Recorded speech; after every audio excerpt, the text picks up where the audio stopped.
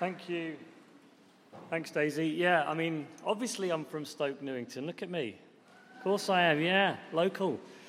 You probably don't know that Stoke Newington's actually really important in radical history, or many of you don't. This is the place where the Angry Brigade was based, the Stoke Newington 8, Amherst Road, a 1970s radical anarchist terrorist group. Make of that what you will. I'm not here to defend the Angry Brigade, certainly not their methods, but I am here to defend radical political movements. Because everything that you take for granted, all the norms and wisdoms that you assume to obviously be correct, were once upon a time considered crazy, dangerous, impossible, ignored by the mainstream until the mainstream changed and those weird ideas became the mainstream. That's the lesson of history. And that is the lesson that we need to learn fast, because the future of politics and the incredible challenges that we face as a society, some of which you've already heard about, the way we deal with those, the brilliant ideas will not come from the center. They never come from the center. They'll come from the fringes.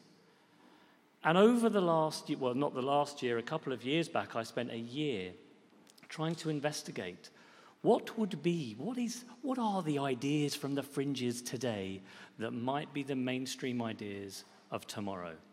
And so I spent a year with all these weird, radical political movements. And the weird thing about it especially is that many of them aren't even radical anymore. And I only wrote this book 2 years ago. I have to change the title to mainstream or ordinary, because that's how fast things seems to be changing.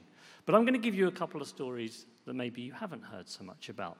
So my story inside these radical political movements started with a transhumanist called Zoltan. Are there any transhumanists in the room? Yeah, no, not really, no, maybe.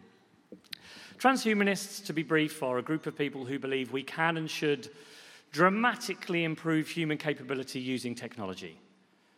Chip implants, bionic limbs, cryogenic freezing, life extension. And it's a good job that this guy, the transhumanist, was called Zoltan, because it's a perfect name for a transhuman. But it literally is his name. Anyway, he was running for president in the 2016 US presidential election under a banner of "Vote for me if you want to live forever."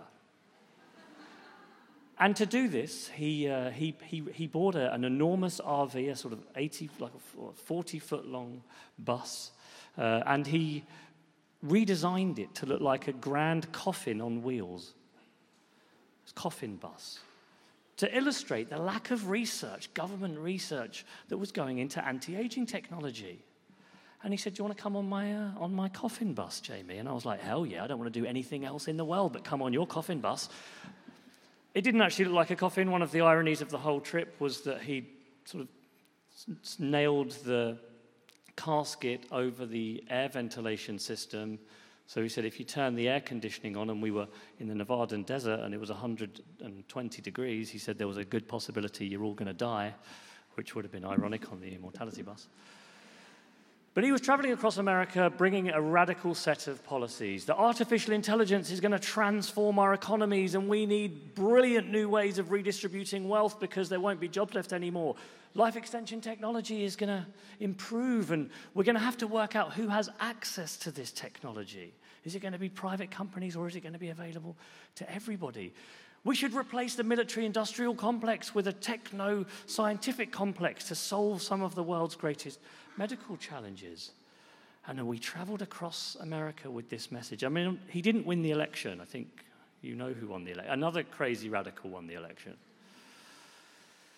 But we had some amazing times together. One of the great stories, and it is a warning about technology, is that he had a chip implant put into his thumb, a small RFID chip, that allowed him to automatically, it's the kind of thing you have in a fob key, to automatically unlock his phone just by touching it on his hand.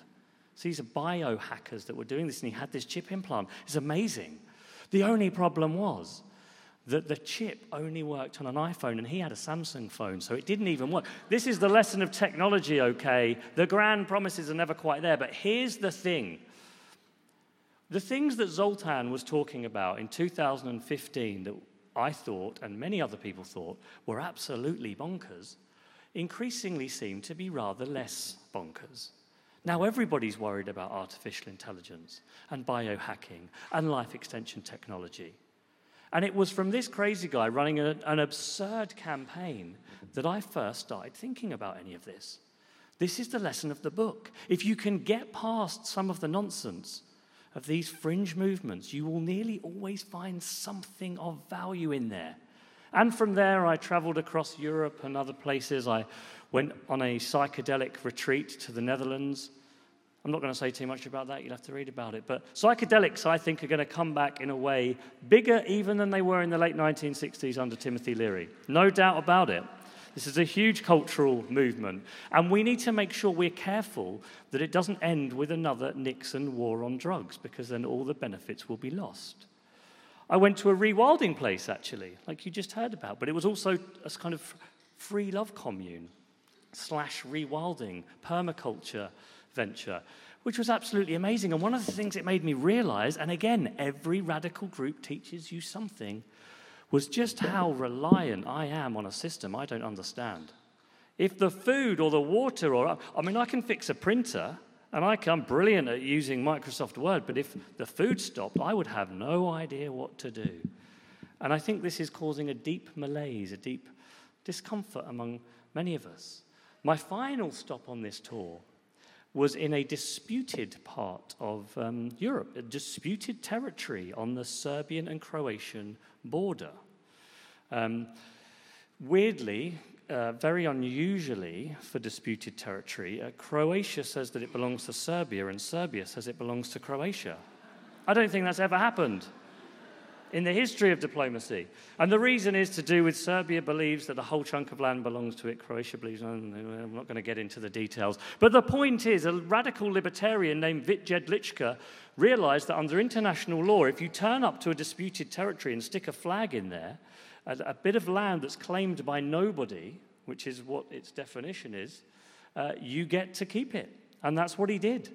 And he set up Liberland, the first country based on libertarian principles, where taxation is voluntary, where there are no rules or restriction whatsoever on what you can say, eat, do, own. Thousands of people around the world signed up to this idea. Croatia immediately shut the border to Liberland, and there's currently no one on it. But there's lots and lots of money flooding in from Bitcoin millionaires and other libertarians who believe that, you know what, maybe the nation state, maybe this centralized system that we've built up over the last 100 years or so, maybe it's not the natural order of things. Maybe in a world of networked communications, the idea of a physical place with its centralized governments and enforced taxation isn't going to work in future, and we should experiment with something different, something new. Now, this is all well and good. I think most of you can kind of agree. I could hear you agreeing with psychedelics. But you can agree that some of these ideas, some of these people are interesting. Maybe you do agree with some of their thinking. It's all rather nice and easy stuff for liberals to nod along with this. What about the groups that you really disagree with? I spent 6 months shadowing Tommy Robinson, the leader of the English Defence League. Many people don't actually realize what it's like being in a group like the English Defence League, because you obviously read about the hate and the anger and the drinking and all the rest of it. But Tommy Robinson, in 2015-16, was trying to set up a new version, a respectable English Defence League for the middle classes. And he called it Pegida. It was named after a German group. And he wanted it to be respectable because he thought his message was important. And he said, there's going to be no drinking. There's going to be no fighting. There's going to be no racism. There's going to be no chanting. This is going to be a place where doctors and nurses and teachers are going to want to come. And you know what? He actually made that happen. There was no drinking, no fighting, no partying. The problem was there were no people. Because that's the reason that people were turning up to English Defence League demonstrations. You've got to be inside them for a serious amount of time to understand that groups like that are often social movements where people find it exciting and thrilling to be part of something. And having been chased around Europe by anti-fascists, having had bottles thrown at us as we marched through the streets of Copenhagen, you could actually understand that it was a thrilling movement to be part of. Forget the ideology for a second. Forget all the stuff that you obviously disagree with. There was something in there about this movement that made people find it just an exciting place to be. And you often don't understand that or see that in accounts of these groups.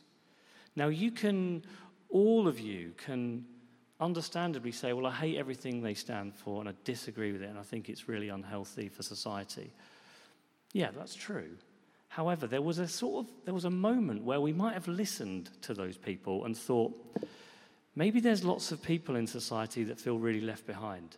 Maybe there's lots of people that feel like they're being dismissed and sneered at constantly by liberal people who have a life that's much better than them. And maybe if we don't listen to them, we don't have to agree with what they're saying, but if we don't recognize that frustration, maybe there's going to be a big rebellion and a big revolt against the society that we're building. And that is what's happened.